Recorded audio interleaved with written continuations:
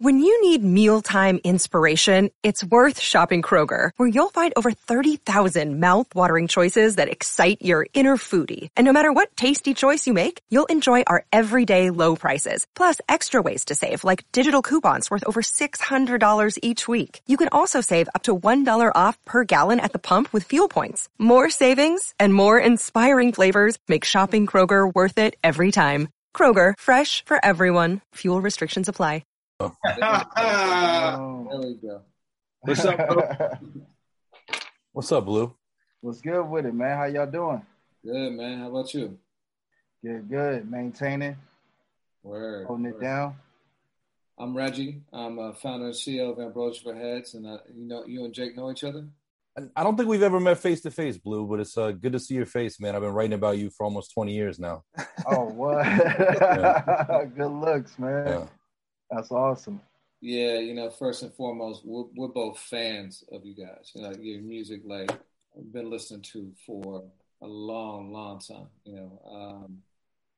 Your album, Below the Heavens, really restored my faith in hip hop because I wasn't checking for hip hop that much in that era. You know what I mean? What? Good looks, man. I was about to let it go. Mickey and I were just chopping it up about how some dudes get stuck in the 90s. I wasn't there. But there wasn't anything speaking to me like that until Below the Heavens came back and pulled me back in. And Ambrosia for Heads in a large way is because of you and Cole's, the warm up, just joints like that pulled me back in, so thank you. Oh, that's what's up, man. Thank you. Yeah, no doubt. And Mickey met back in 2009, 2010, something like that. And we've been covering him on the site since when we were just on Tumblr. Wow. A lot of cats don't realize, but we were Tumblr, then WordPress.com, and so we've been rocking with y'all for a long time.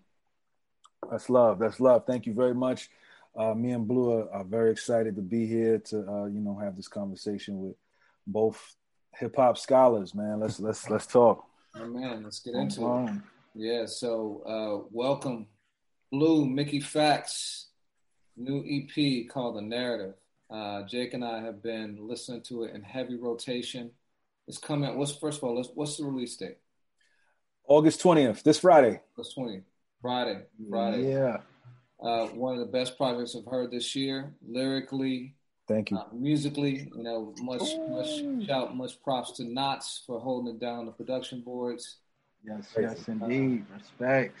Yeah. So y'all though have been together now, for 12 years. First graced the cover of XXL Freshman. Yeah. So yep. Y'all been rocking together that long. Why did y'all choose now to put together the joint project? I think it's been like a bucket list thing for me since hearing Below the Heavens. It's I think the same feeling that a lot of MCs and a lot of fans got when they heard Below the Heavens. It was like, man, this is a breath of fresh air. So, I was like, yo, at some point in time, me and him is going to work. And I was lucky enough to go on tour with Blue in 2018. And while I was driving to each city, we would have these deep conversations about life, about music, about hip hop, family, and, the next tour stop, where we're going to eat. And, in between that, it's like, yo, we should definitely do a project. And he was like, yeah, let's do it. You know what I'm saying? And, we kind of went through some producers who we felt when we got off tour, we went through some producers we felt would work well. And we just kind of settled on Knots. And then we just started getting to it. Once Knots agreed, we got right to it. Yeah. The narrative opens with Stay Down. And in a lot of ways, that song, kind of presents both your origin stories. So even though you guys went on tour together 3 years ago, since that process began, have you realized some overlapping qualities or traits to who you both are as men and as artists? I think it's constant growth. You know what I mean? It's always constant growth.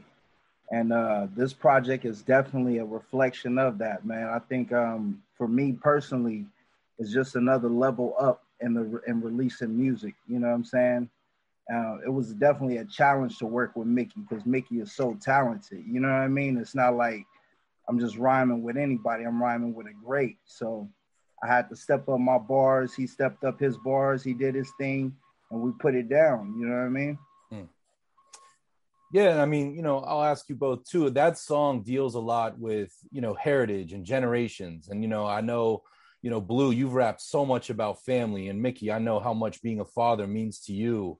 You know, can you trace some of the qualities in your writing and in your music that come from your bloodline or come from your ancestors, your parents, what have you? For me, my dad, he used to rap to me when I was in the womb, apparently. So, you know, when I was born, then he started rapping to me when I was crying, and apparently that would, you know, get me to stop crying. Yeah, wow. Yeah. Hey, so Pops had bars. Pops had bars, allegedly. You know, his first single was called Streetwise. At some point in time, I'm probably going to do it over and have him on it. He put it out in 1983, I believe. Oh wow. And it just didn't, you know, at that time, it's not like how we have it now. We was actually just talking about this last week, and he was like, man, you know, it was tough.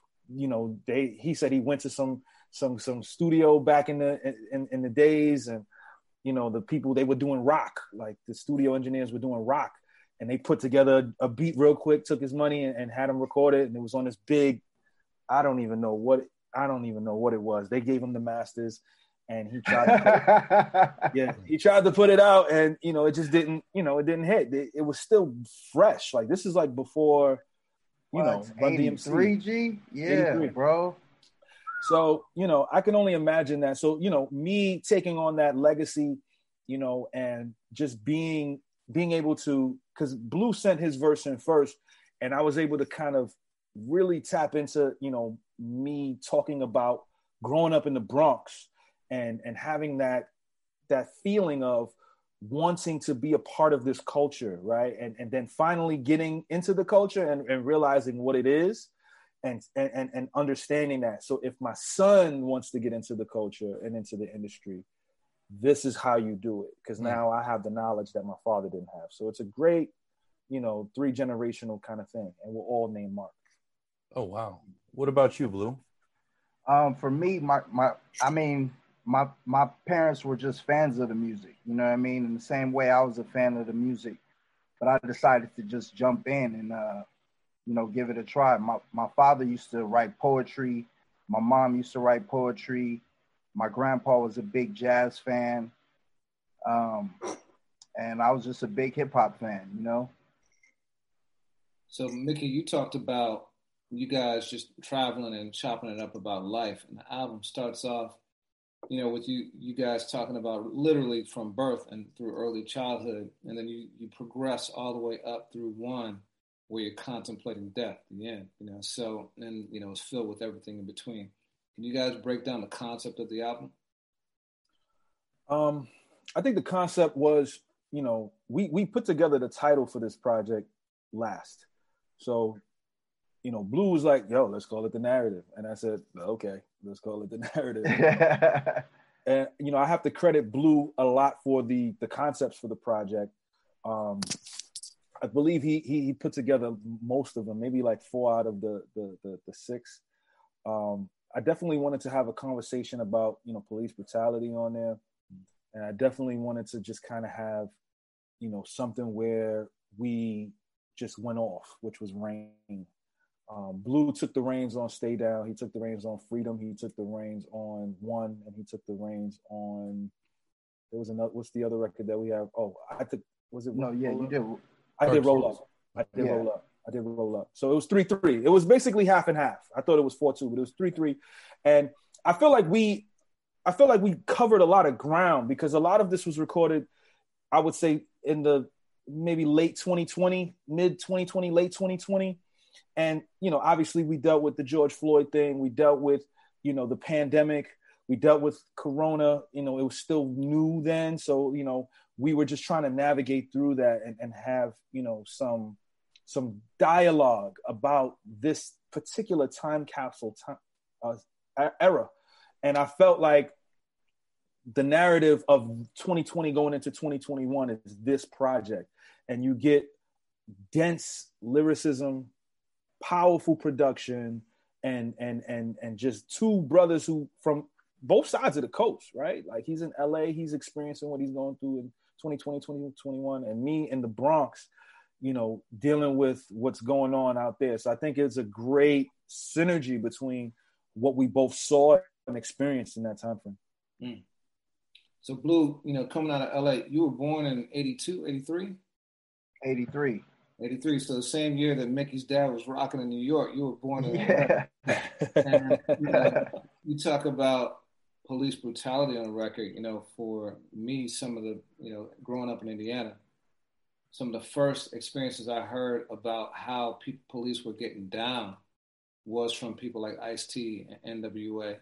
You know, so how is it, you know, coming up on 30 years after that, releasing a record that details a scenario that's not too different than the way it was then in terms of what's going on? Man,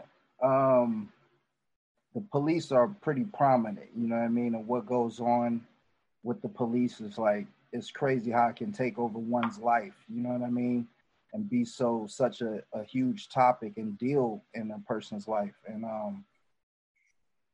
And you know, I've dealt with the police like countlessly. I've been to jail like 4 times, you know what I mean? I've like dealt with police like way too much, you know what I mean, in my life. You know what I mean? Especially for the type of person I look at myself as, I carry myself as, you know? So it was, you know, doing the song, it was easy. I've done like police brutality songs many times, you know what I mean?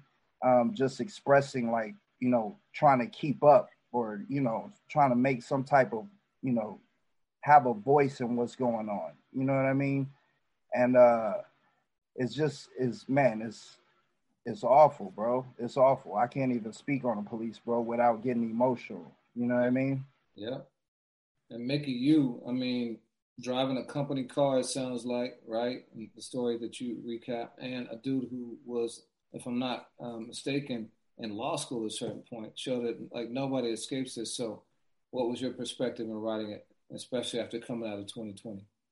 Man, I felt like that story needed to be told because, you know, when people see the positive side of me having a national commercial on television, and you know how much money I made from that, and being in front of so many eyes, but you know I like the dichotomy of it where you here's the reverse of having a free car, right, and having a police officer so angry that I have a free car, and then me being brash enough to say, listen, you can write the ticket, it doesn't matter, they're gonna pay for the ticket.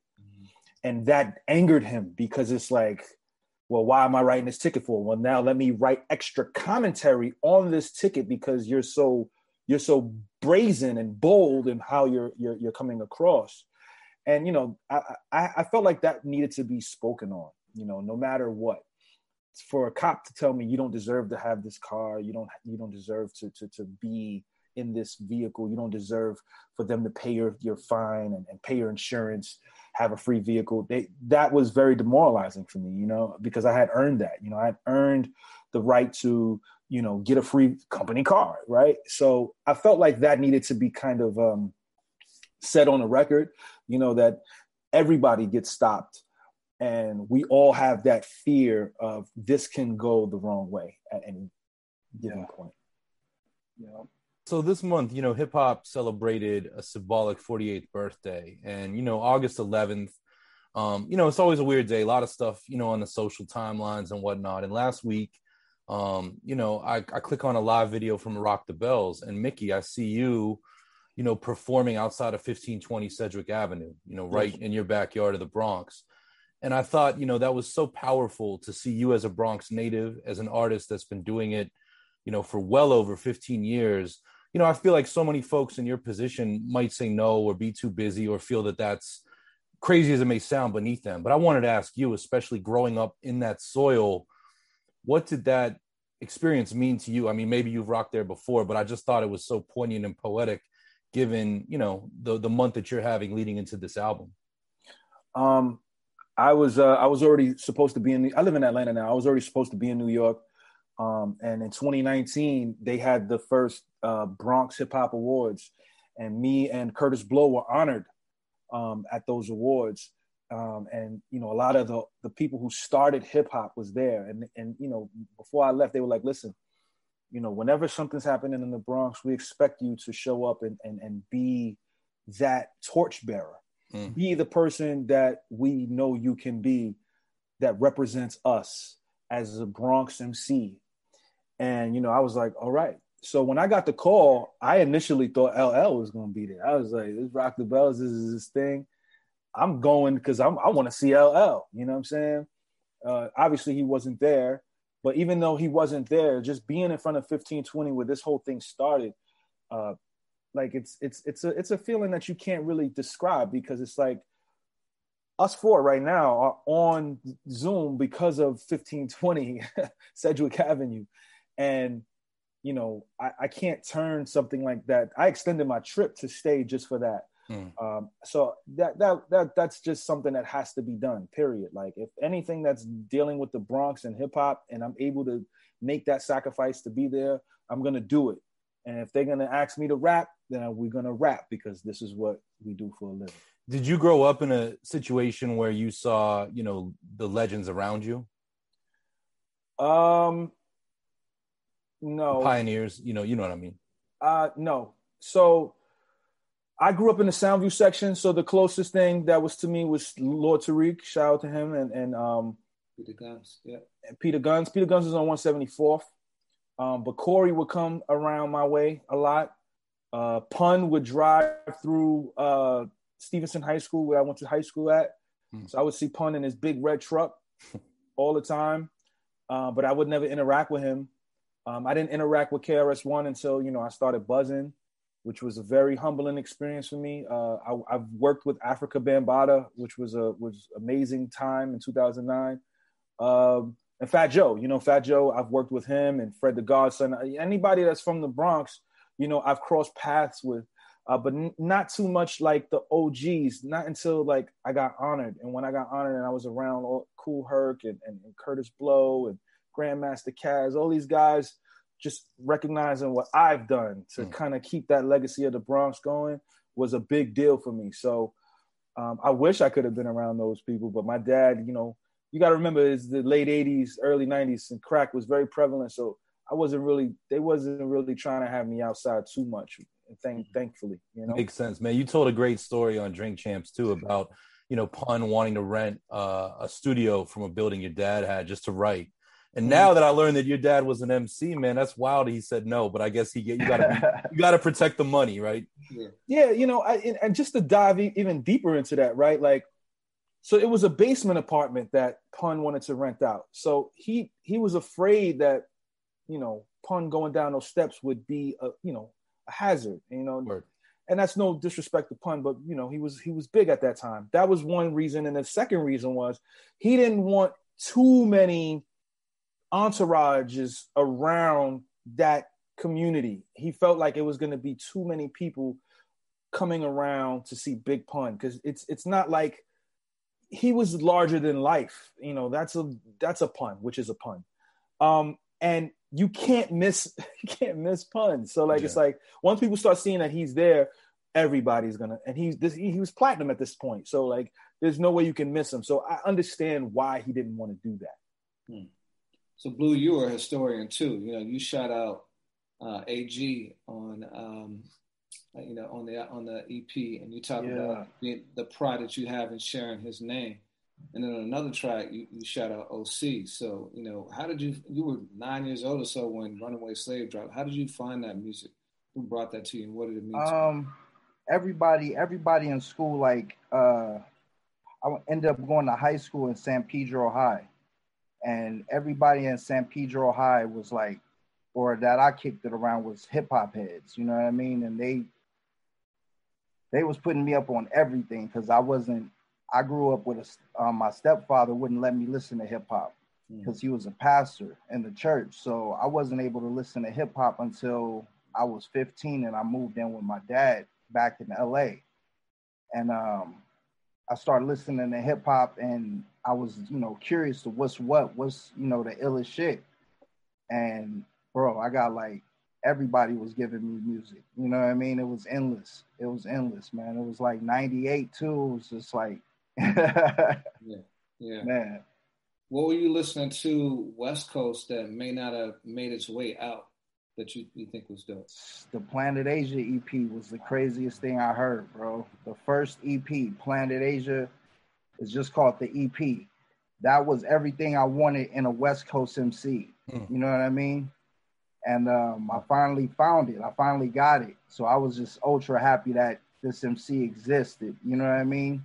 The closest thing to Planet Asia I had at the time for like West Coast lyricism was like Corrupt and Razzcazz. You know what I mean? Mm-hmm. Which are, you know, two giants. You know what I mean?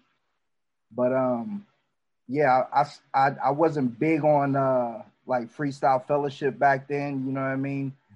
Project Blowed. I didn't really know about a lot of that. I got put up on a lot of East Coast music, ironically. You know what I mean? Yeah. Even being in LA County, it was just, you know, it was what was popping as far as hip hop, you know? Yeah. You know, it was Planet Asia who led me to Zion I. You know, rest in peace, Zumbi. Yeah, man. Word. Mind Over Matter, you know, had him, and the Rascal was on that too, you know. So that's how I started learning a lot about, you know, underground West Coast cats who were in that vein, you know, outside of Freestyle Fellowship and, you know, Far Side and stuff like that. But yeah, that was dope, man. That was dope. You know what's dope about PA too is, you know, he was somebody like both of you that, you know, had a major label deal, but eclipsed that with what he did himself, you know, independently. And I'm curious, you know, I mean, you guys addressed it on the album, but talk to me about the value of independence and the creative control that comes with it. Because both of you at different points in your career have been with big labels. But at the same time, the things that people, I think, love about both of you haven't come from those situations. Man, being on a label, I thought it was it, man. I thought I was gonna be that guy, you know, like you know, the label folded, man. Like I if the label doesn't fold, I'm in a completely different place. That Battery and Jive believed in me so much. You know, they were willing to put a lot of money into me, and you know, I was in the label offices twice a week. You know, I knew everybody. I knew the marketing people. I knew the licensing people.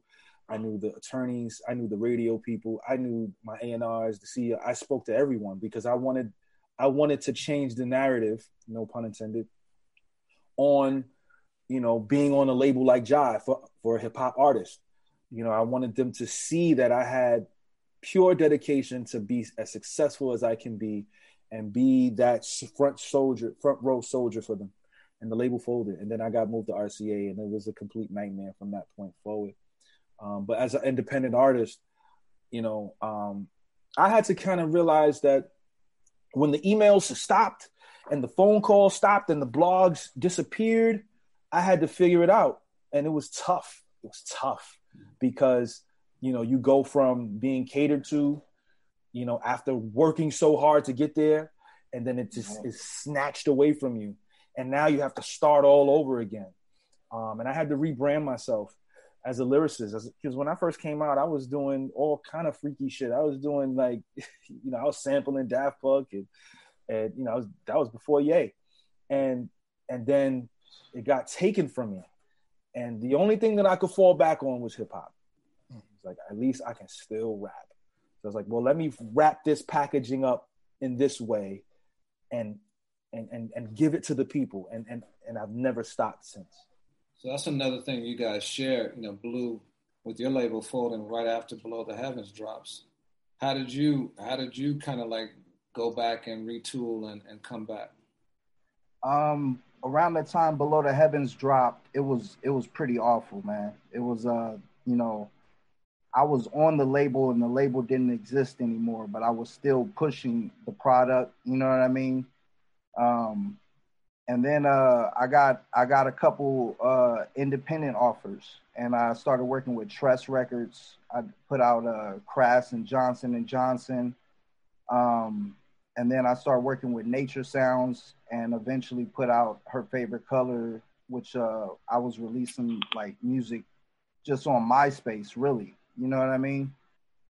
But it was pretty tough. Like being on Warner, I had a pretty big deal on Warner as well.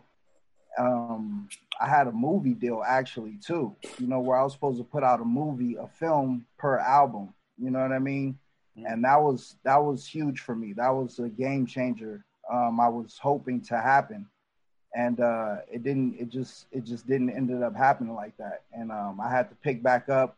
And good thing for Nature Sounds, they reached out. I had a project I just released on Bandcamp, and they were like, "Yo, man, you got vinyl out. You know, what's up with these, you know, these projects you got that you're just releasing free digitally?" And I was like, let's get it moving, man. And just revamp the label with I knew some of the label heads that started Sound in Color. So I started New World Color with the people who originated Sound in Color. And then we started pushing out, you know, my independent projects. So you guys shared that cover, that 2009 XXL cover, freshman cover, only the second one, when it was really like, it meant a lot to be on that cover. How did that change things for you guys? Man.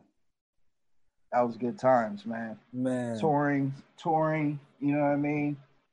It was a good time. I mean, I was signed at the time, you know. Or no, that was just before I got signed. And by the time I got back to LA that was the end of the year. And then at the top of the year, I got signed. So for me, it was like, and you know, it takes a while to get signed, to get all the paperwork and everything, you know. So I was already, by the time I got out of that XXL, I was dealing with offers, you know what I mean? And Warner was the best offer, so we went with Warner. Yeah. Go. Yeah, how that changed things for you? Well, I shot the Honda commercial right after we shot that footage for the XXL cover. So when the cover came out, the commercial came out as well. So I had got a lot of offers as well. Like it was a lot of offers on the table, but a lot of them just didn't make sense. They just didn't, the labels didn't understand digital marketing. They didn't understand the internet. They didn't believe it was a viable source to gather or garner a return on their investment. So when they finally figured it out, that's when I did my deal. I think I was the last person to do a deal from that cover. I did my deal in 2010.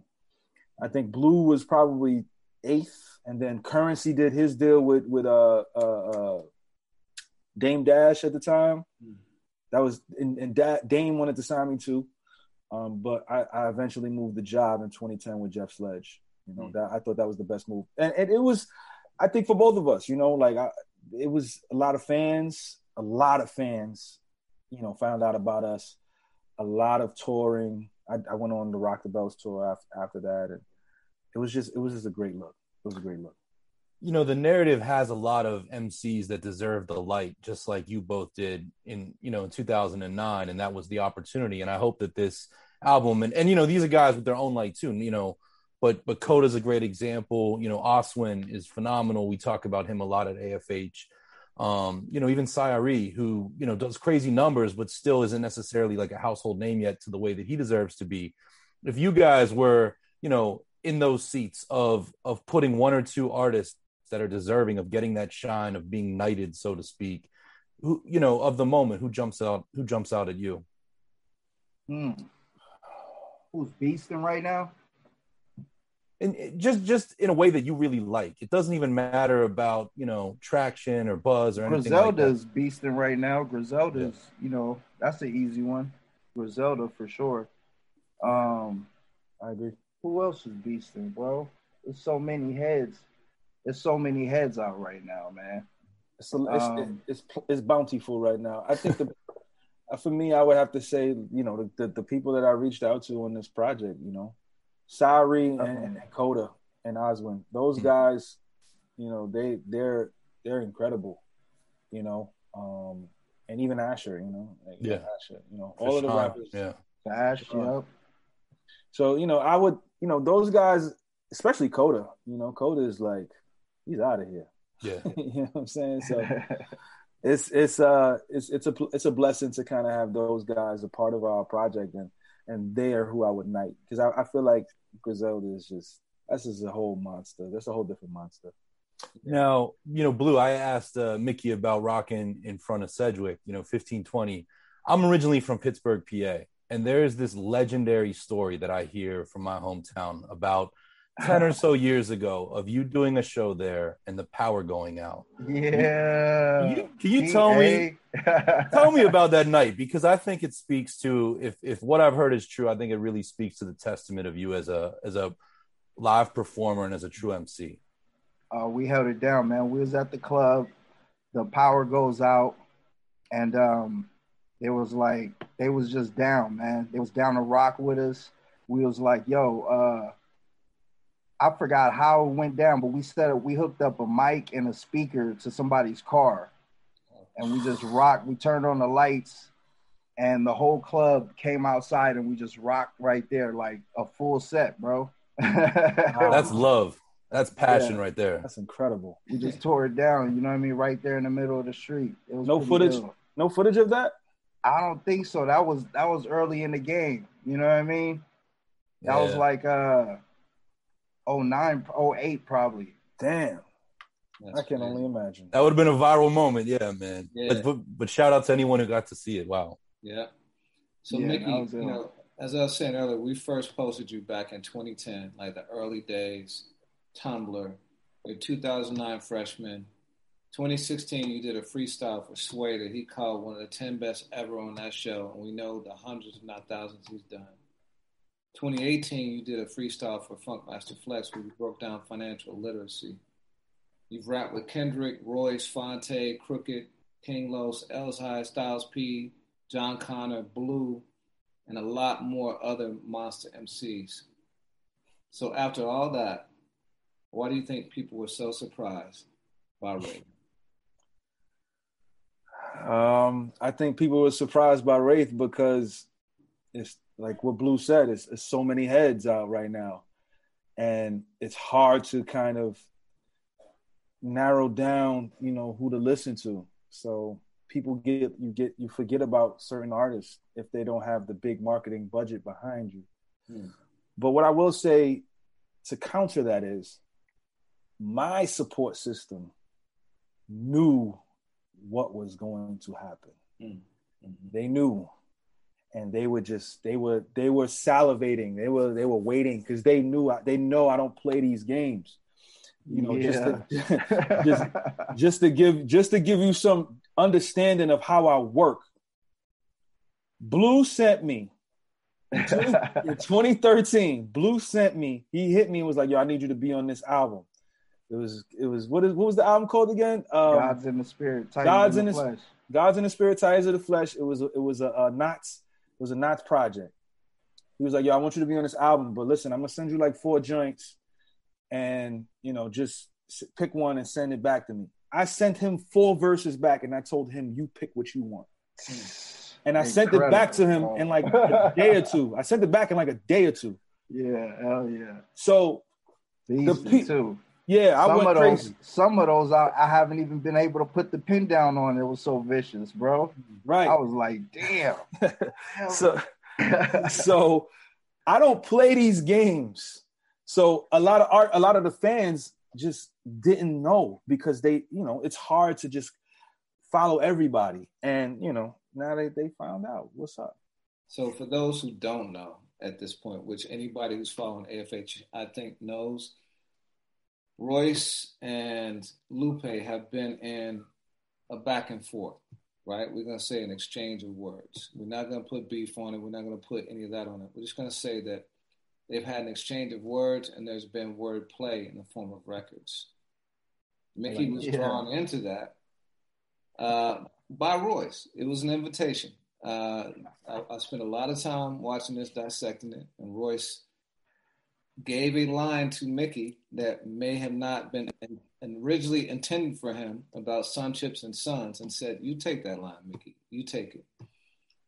And so Mickey, after about 2 hours of conversation between Royce and 3, where Royce questioned whether or not Mickey could check boxes, Mickey came back and he released a record for Royce called Ray, where he checked some boxes. And I want to go through some boxes that I counted, okay? And so the boxes that I counted were storytelling, yes, impersonations, yes, current events, yes, wordplay, yes, disses, of course, yes, multiple flows, yes, double time, yeah, entendres, yeah, and you crafted a great record. yeah. What did I miss? You missed the, metaphor, simile, multisyllabic. You missed. I think that might be everything. Then at that point, I feel it is what it is. I think it needed to be done at that point. And I think everybody saw that I checked the boxes.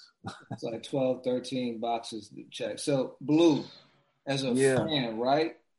Not as a co-collaborator with Mickey, but as a fan of hip hop and bars, what did you think of all 3 records? Royce's record, Lupe's record, and Mickey's record. I say all y'all is long-winded, bro. My shit would have been like 16. I would have been putting so much passion in that. I know. No, hell no. But y'all killed it, man. All of y'all, bro. That shit was phenomenal. Thank you. Good for the culture, man. You know what I mean? Well, what inspired the impersonations, Mickey? Because I mean, we've seen Black Thought with like Boom, where he did G-Rap and Kane, but I don't know that we've ever seen it this nuanced, but yet so specific. Like you really executed that beautifully. I'm just curious where that came from. It came from a space where I felt like I couldn't just diss him as me. It needed to have something. It needed some shock value. And I felt like me rapping like RJ Payne would shock a lot of people. And then rapping like Ransom would shock a lot of people. And then saying Royce's full government name and going into his style just to let him know, I can do this too. And I think for me to do that, I wanted it to be a shock. It was a shock value. I wanted people to be like, whoa, okay, this guy's nothing to play with. When he says he's written for people in the industry, let's just believe him. Let's believe him when he says he can do this, he can do that, and do that. And leave him alone. So that's really what it was. Marvel at your multiverse till you die mentioning that. Yeah. You shouldn't have given that to Ransom, man. You should have kept that one yourself. Man. That was crazy. So, did you expect for this to become what it became? Because for our audience, this has been a moment. Like in a year where there's been a lot of death, a lot of tragedy, this was a welcome moment where attention was on hip hop and bars. And it was gigantic. People got attention spans like that. This lasted it's still going on. So did you expect that? No, because I dissed Joe Budden 3 years ago and it didn't have the same impact as this did. And this, I didn't believe it was going to be like what it was. I thought it was going to come and go. But I believe a lot of it had to do with that moment on the live. That helped to get it out there even more because people were kind of waiting. And then, I just started, I'm a madman. I started to it's like, okay, this track has to be 5 minutes and 59 seconds. And I have to put it out at 5:59. So that brought more intrigue into people wanting to be a part of this moment. And and then I sent it out to different lyricists. I planned it properly. So when it was time to go on live, these lyricists were going to come up and then they were already talking about the record. So it was just like, oh, what is this? What is this? What is this? It was more of a moment. So then when it happened, I'm still in shock that people really, gravitated towards it the way that they did. So taking it back to what Blue was saying about No, you were saying about giving Blue 4 verses within 48 hours. You told Royce that, you know, every time he came back, he was going to be back on his head within 48 hours. So given how quickly you write, how long did it take for you guys to make this album? Did you do it quickly within like a couple of weeks span, or did you plan it over time and let it sit and breathe? Go ahead, Blue. I would say it was pretty quick.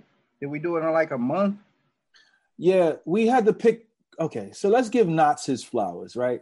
Knots makes about 600 beats a year. So he makes so many beats that he just sends us emails, and then he says, all right, go on my Instagram and look for something. So a lot of it really had to deal with us finding the beats that fit the project. And once we found them, you know, me and Blue just kind of went into overdrive. You know, Blue would send like 4 or 5 records at a time, you know, and I'd be like, okay, this works, this doesn't work, this works, this doesn't work, this works, this works. And then vice versa, he would do the same thing. And then, you know, we got our verses done very quickly. Like it didn't take us long to get our verses done. It was the features that really kind of held us up a little bit. So what's the book on the artwork that you guys are all reading, Knots included? That's the new Bible. the new Testament. The new Testament, bro. Yeah. The Mickey and Blue Testament. And if you look closely, both single covers are what we're looking at, and it's the narrative, and you know, there's this luminous figure over me and Blue looking at it, which is Knots, which I love. So it was great artwork. Shout out to Taj Campman, that was Blue's guy. You know, he did a fantastic job on that. So, I mean, this year for you too, Blue, I mean, you've been producing your stuff for a while, but I just listened to an album by John Robinson. I think it's called King JR that you produced. Yep. You know, as one of the more respected MCs in hip hop and a very versatile veteran, how has your journey into production been, especially when we associate you with, you know, a Knots or a Madlib or an Exile or a Mainframe or a Damu? Like, you know, just talk to me about that journey. I started producing shortly after Below the Heavens. While I was working on Below the Heavens, working on Johnson & Johnson album. And after that, I just started doing beats because I couldn't give Tarak or Mainframe or Exile samples because they had crates of samples that they had already picked out, already got sitting, waiting for them to chop up. And then you giving them a list of samples, they're like, bro, you know what I mean? You gotta, and they all taught me how to use the MP. So I just started making beats, and I eventually stopped. My equipment got stolen in 2015, and I stopped producing. And JR hit me up, and I had some beats in the vault, and I gave him my last best beats. You know what I mean? So that project is like the end of my production journey. You know what I mean? Oh wow! And I think that's my 10th project that I've produced. That's wow. wild. So Mickey, you laid the beat for Wraith. Is that the first time you have produced, or have you produced in the past too? I've produced in the past. I did a lot of production on the Mickey Mouse project, which I was going to produce it again, but you know, people told me not to, so I'm not going to do it. But I didn't produce this song for Wraith. That was from Awesome J. Okay. Shout out to Awesome J. He produced that. He was actually a YouTube producer. I woke up that Friday morning and I went on YouTube looking for beats because I didn't have anything. You know, I couldn't use a Knots beat. He charges way too much money for one single beat. So I went on YouTube and found that beat. Yeah. And it's, you know, YouTube is really difficult with trying to hit producers. Like there's no like DM. So I left a comment on the beat and I was like, hey bro, I need you to hit me back ASAP so I can credit you properly, talk to you about, you know, how to pay you, whatever, And he didn't hit me back until it was all over the world. Like, and he was like, hey man, you ain't gotta pay me, man. This is the most attention I've ever gotten. And I was just like, all right, well, send me more beats and we're gonna do business properly this time around. So is that why it was late getting to the DSPs? Yes. So it was late getting to the DSPs because I I didn't speak to the producer, and I don't like to do stuff. You like were honorable. That's what's up. Wow. Right. I was like, I'll put it on SoundCloud. I'll put it on YouTube. I won't monetize it. And then when we spoke, I said, okay, now it's time to put it on the DSPs. And there's 2 different versions. The DSPs have that Renegade sample in it. Yeah. and the original, has just the beat, Yeah, I was going to say that Renegade sample had to be your addition, right? Because he didn't know that you were references, so you dropped that was my addition to it. Yeah, that's me being a producer. Checking another box. Okay. So then you guys, how did you guys decide Blue was the guy? And why did you decide to work with him on every track instead of having multiple producers on the EP? Oh, Knots? Oh, sorry, Knots. Sorry, yeah. Yeah, I mean, I think... Yeah. I think it just made sense. I had did the Achievement project with Knots. Blue had did the Titans in the Flesh with Knots. And I spoke to Bink about it. I spoke to Eric Sermon about it. Eric Sermon sent Blue a whole bunch of beats. And I think who else did we speak to? I think we might have spoke to Needles as well. Mm-hmm. So it just felt right. And Ski, we spoke to Ski as well. And it just felt right to just kind of go with Knots. It's just home team. And we all worked together before, so it just made sense. And Knots is the best, so. Yeah, Knots is the best. You guys have overlapping histories with him too, which is cool. Yeah, no pushback from me. Knots is the best. Both shine over soulful beats, and Knots, he kills it in that pocket too. So yeah, absolutely.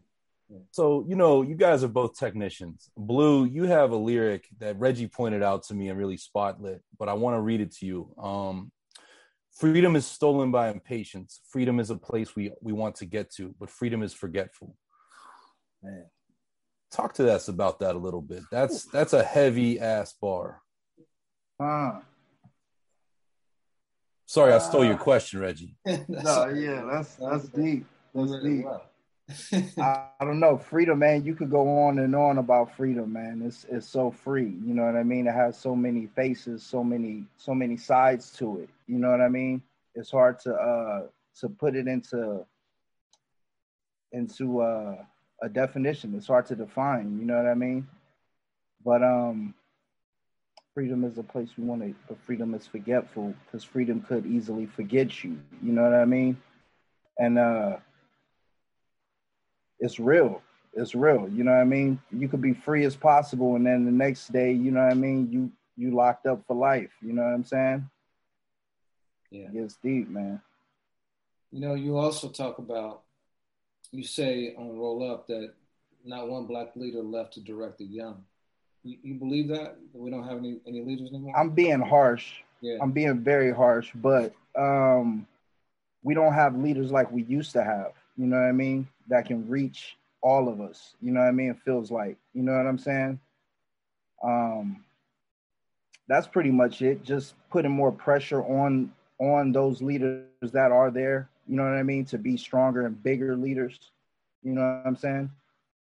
What do you think about, you guys feel like you have a responsibility with the platforms that you have as leaders? Because your words are powerful, they have impact too. Yep, but I also like to have fun, you know what I mean? Mm. But I have a lot of like people like Exile who stay in my corner, keep me on my pin game, make sure I'm like dropping some content and not just wandering off into the wilderness wilding out, you know what I mean? But yeah, I definitely like to have a lot of fun too, creating, as well as, putting a message in my songs, something people could feed on. So Mickey, you left a 9-to-5 when you were 26. Well, I want to know what the 9-to-5 was and how you had the courage to do that, because that's late in the game to start as a full-time artist, So what gave you that courage, and what was the 9-to-5?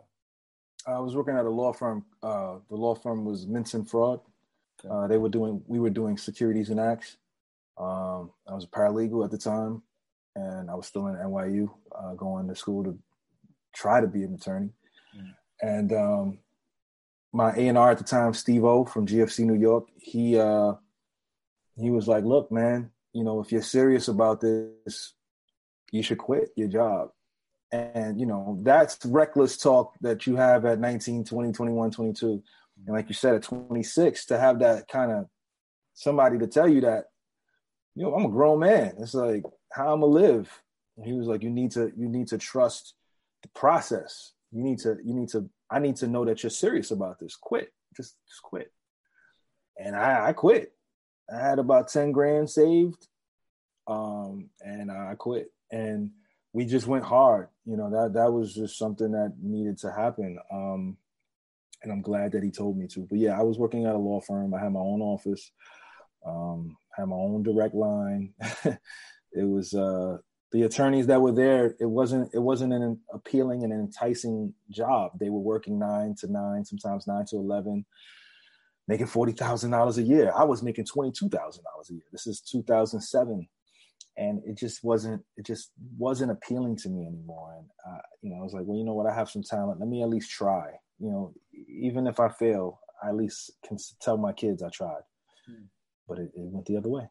And 2 years later, within 2 years of that is when the Honda thing happened. Yeah. Within 2 years, yep. The Honda commercial happened. And the cover of Double XL happened. Yeah. That's massive. And that had to be such an affirmation to the sacrifice and courage that you displayed 2 years earlier. You know, I'm curious too. And obviously, you know, you know, 12 years later, you're an artiste, you know, you were then. But, you know, I just heard Rhapsody on a commercial recently. I think it was for Chipotle or something. And, you know, there's a lot more honor in artists doing that now than I feel like there was even 12 years ago, just from the way people talk about it. And I don't know, Blue, if you've ever done anything like that, but, you know, either of you, but Mickey, with your experience, you know, is there a special way that you can impress the quote unquote suits to get an opportunity like that to write commercially for a company?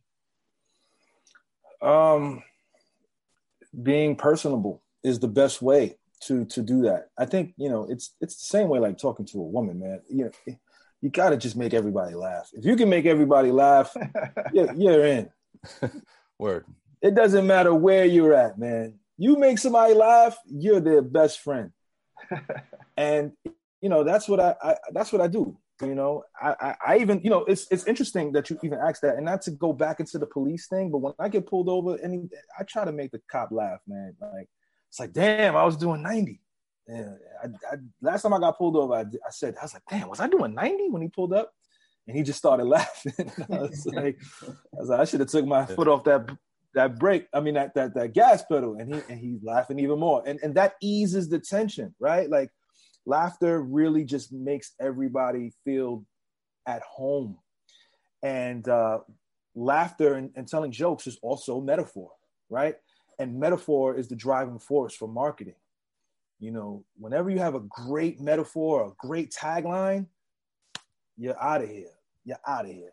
So, yeah, it sounds like you could do advertising. You mentioned the journey in law. I'm curious because I really do believe, Mickey, you are one of the great MC wordsmiths. That's not a word I use often, wordsmith. And Thank you. But you fit that. And even in this conversation, as you're dropping puns and, you know, all the boxes that Reggie mentioned, I'm curious to know, with that skill set, what else are you good at? Are you good at like crosswords? Are you good at like, how else do you take this ability with words and apply it to life?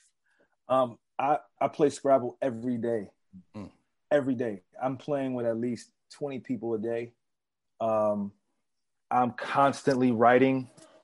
I'm constantly thinking of different ways to just attack beats and different words to use to just kind of use morphology on and break it in half and see what we can come up with. I'm constantly, I'm not into crossword puzzles. I tried to get into the New York Times crossword puzzles when I was like 15, 16. It just wasn't something for me. But I beat Wordscape. That game Wordscape, I beat it. Like, damn. And that it seems like an impossible game to beat because it's like always a new level and a new level. I beat it to the point where it was like you have to wait. There's no more levels. Like, I got to like 3,600. The level was 3,600 or something like that. I beat Wordscape. So, you know, I just love words, man. Words. And I was bad in English. I was good at math. I was bad at English. It just doesn't make sense. That's wild. But yeah, you know, later on in life, you know, that's what I do. And my wife, she's a poet. So, you know, her and I be always having these deep conversations, you know, every night, just talking about poetry, talking about hip hop, talking about, you know, life and what's going on. So that adds to the repertoire as well. That's what's up. Blue, what's your hidden talent, man? Yeah, Oh, man. real quick, I'm gonna have to get your Scrabble handle because I'm gonna check some boxes on you on that. Hey, Reggie, man, listen, you a cool guy. You've posted me on this thing since 2010. Don't feel away if you lose, all right? I take 48 hours to get back to me. That's all I'm saying. All right, okay. Say no more. Now, Blue, what hidden talents you got, man? Oh man, I think I wrote a meanest J. It's a good one to have. Yeah. You know what I mean? I think I could roll the meanest J. You know, listen to the record One. We talked about that a little bit, but that's a record where you guys really talk about death. And listen, hip hop talks about death a lot in a kind of a fatalistic way. Y'all are talking about it in a really philosophical way. And you've got this line, Blue, where you say we live life as if life is certain and death is uncertain, but death is certain and life is uncertain, which is just, that's so simple but so profound, you know. So knowing that life is uncertain and death is certain, how should we change the way that we live? We got to become immortal, bro. You know what I mean? Go vegan. You know, before the dinosaurs got taken out by the meteors, the motherfuckers was huge as hell, bro. And there was more vegan dinosaurs than there were carnivorous dinosaurs, more herbivores. You know what I mean? So you're vegan? How long have you been vegan? No, I'm a pescatarian. I'm trying to get there though. Okay, got you. What about That's you? That's the journey. How do you think we should make differently if we know that death is certain, which we all know? Man, I'm a firm believer in legacy. I am a firm believer in legacy.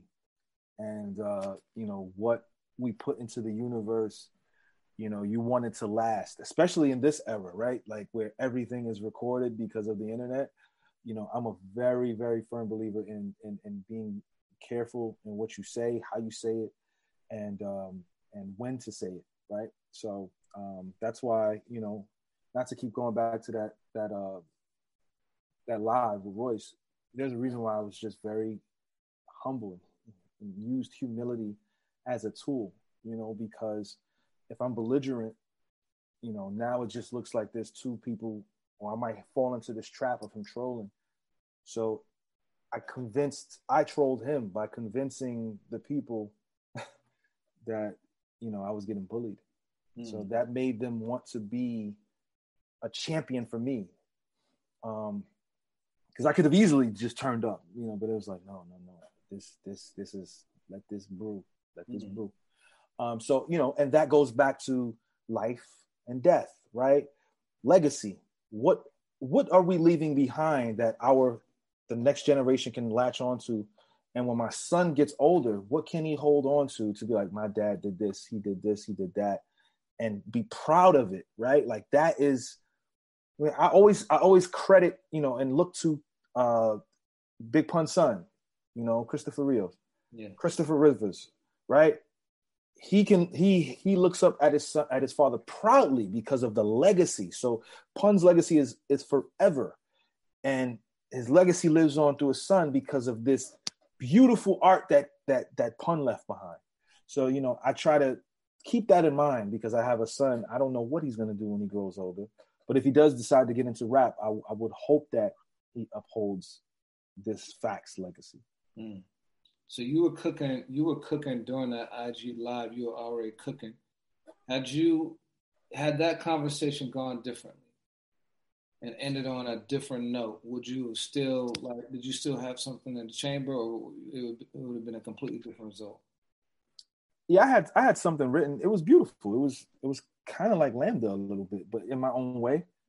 And it was a beautiful piece. It wasn't scathing or anything like that. It was just, me putting it out there. But that live, you don't do that in front of 10,000 people. That's you don't do that. You just don't. Yeah. I thought it was so interesting. Reggie and I have spoken a lot about, the Lox and Dipset versus, and, as tense as it got, as competitive as it got, they left the stage that night, letting people know that there was a level of humanity and respect there. And I'm new to this. Like I'm used to subscribing to The Source in the 90s and, expecting to just go off of the records. But to watch, Mickey, you and Royce jump on IG Live, after you had released, Wraith, I thought was really interesting just to see you guys communicate to each other with respect, like you say, and not name call or raise voices or all of that. And I feel like when Reggie asked about role modeling, we're living in a new age of role models, even through the lens of hip hop, of just how artists treat each other, even when things are not all good, when it's competitive, and that's powerful. Thank you very much. I thought it was, it's the art of war, and Lupe was mad at me a little bit. He's like, man, stop going on live with that, man. It's war. And I was like, I'm not going to do it anymore. But I was hoping that his reaction would be, man, you did it. And it was a completely different energy. And, it is what it is. It is what it is. So, Blue, hip hop has these great debates, of like Hell on Earth versus The Infamous, or Death Certificate versus America's Most. I love Below the Heavens, but to me, I was the editor-in-chief at Hip Hop DX at the time, and when Johnson & Johnson came out, I thought truly that was one of the greatest albums of the 2000s. Like, I love that album, and every time I see a copy, I buy it and I send it to somebody who's never heard it before. I just want to ask you, because I'm sure even on this press run, people will always ask you about that Firstborn you and Exile had made, Below the Heavens. But for Johnson & Johnson, that album, always sounded like it came from such an interesting place in the songwriter's life. And for you, what do you recall of, given all the music you make, what pushed you in that direction on that album at that time? It was freedom. It was being able to spit. Exile wanted me to come with some content, you know what I mean? And he didn't want me to be a battle rapper. That's what I came up as, a battle MC. And so I was really into just spitting, you know what I mean? And when I hooked up with Mainframe, like, he would just have loops going, you know what I mean? And he'd be like, if you're trying to bust, man, you know what I mean? So I just had like an open room to create whatever I wanted to, you know what I mean? So that's pretty much what that project was, you know what I mean? Just having that creative space, that super open creative space, having a producer there that'll dig for you, make sure you're feeling something, and just throw it down for you. You know what I mean? It was special. So two things. One, I've always felt Mainframe deserved way more credits. I mean, both of you guys are producers, and the way that album was produced, we always needed more of it. That's a conversation for another day. But I want to say one more thing. I think you have one of the greatest bonus tracks in hip hop history or music history with Hold On John. And, just tell me specifically, like, was there something that inspired that song, which I know to this day, even in the streaming world, is one of, your most beloved? It was the vibe, man. It was just like a mood, you know what I mean? The sample there just created a mood. It was something that the album was missing, and it just sat right. I had just pretty much finished Below the Heavens, so I spilled a lot of my heart out on that record, that album. And this album, I was doing more so just spitting and braggadocious raps. And it came around full circle for me to just, express something. You know what I mean? And Hold On John was definitely that record. So you guys have done the narrative. It's 6 songs. Having done it now and getting the reception that I'm sure you're going to get, is this a one and done, or you guys think that there's more to come? Yeah. God knows. You know what I mean? Yeah. I mean, whenever it's time to spin the block, You know, we're gonna spin the block. You know, it's all about timing, though. You know, Blue has so many projects he's getting ready to drop. It's like, you know, very true, man. We gotta fit it into his schedule. But I what I will say is this, you know, I think just doing business with Blue and working with Blue in terms of how I'm moving, I think it's one of those situations and scenarios where it's like, if Mick is ready to do it again and vice versa, it ain't nothing. Just kind of step up and do it again. Yeah. And when we get back active and moving around more, you guys see doing a few shows together too? Oh yeah. Yeah. You know what's interesting? I got a call about that today. From Knott's manager. He was like, yo, you, Asher, and Blue should go on tour and have Knott's DJ it. And I was like, you know, that's kind of genius. That's good news right there, bro. Because all three of us have albums with Blue. I mean, with Knott's. And all of us work together. You know, we all have songs together. It only makes sense, right? And, you know, have Knott's DJing it. I think it could be something crazy. So I'm hoping that, you know, I'm going to reach out to some people to see what we can do. Because I think Asher would be involved with it. He would love to do it, you know. Yeah. Well, I'm going to park my car right out front, and then I'm going to pull the power, and you guys are going to come out, and we'll run it off the battery, you know, because I got to see that. You know? No doubt. Oh, yeah. Yeah. Nice. Well, yo, you mentioned another project. Anything else you guys want to talk about in terms of things coming out that people should know about before we wrap it up? Just the narrative. Yep, the narrative dropping on the 20th. Go cop that Friday. Purchase it, man. Don't stream it. Purchase it. Support hip hop. It's only $7, I believe. Yeah, it's like a sandwich or something, man. Go support hip hop. We put a lot into this. Like any great project, it leaves you wanting more. So yeah. Thank you both. Mickey Facts, thank you for joining AFH What's the Headline podcast. We appreciate you. Absolutely. Thank you, guys. Peace. Peace.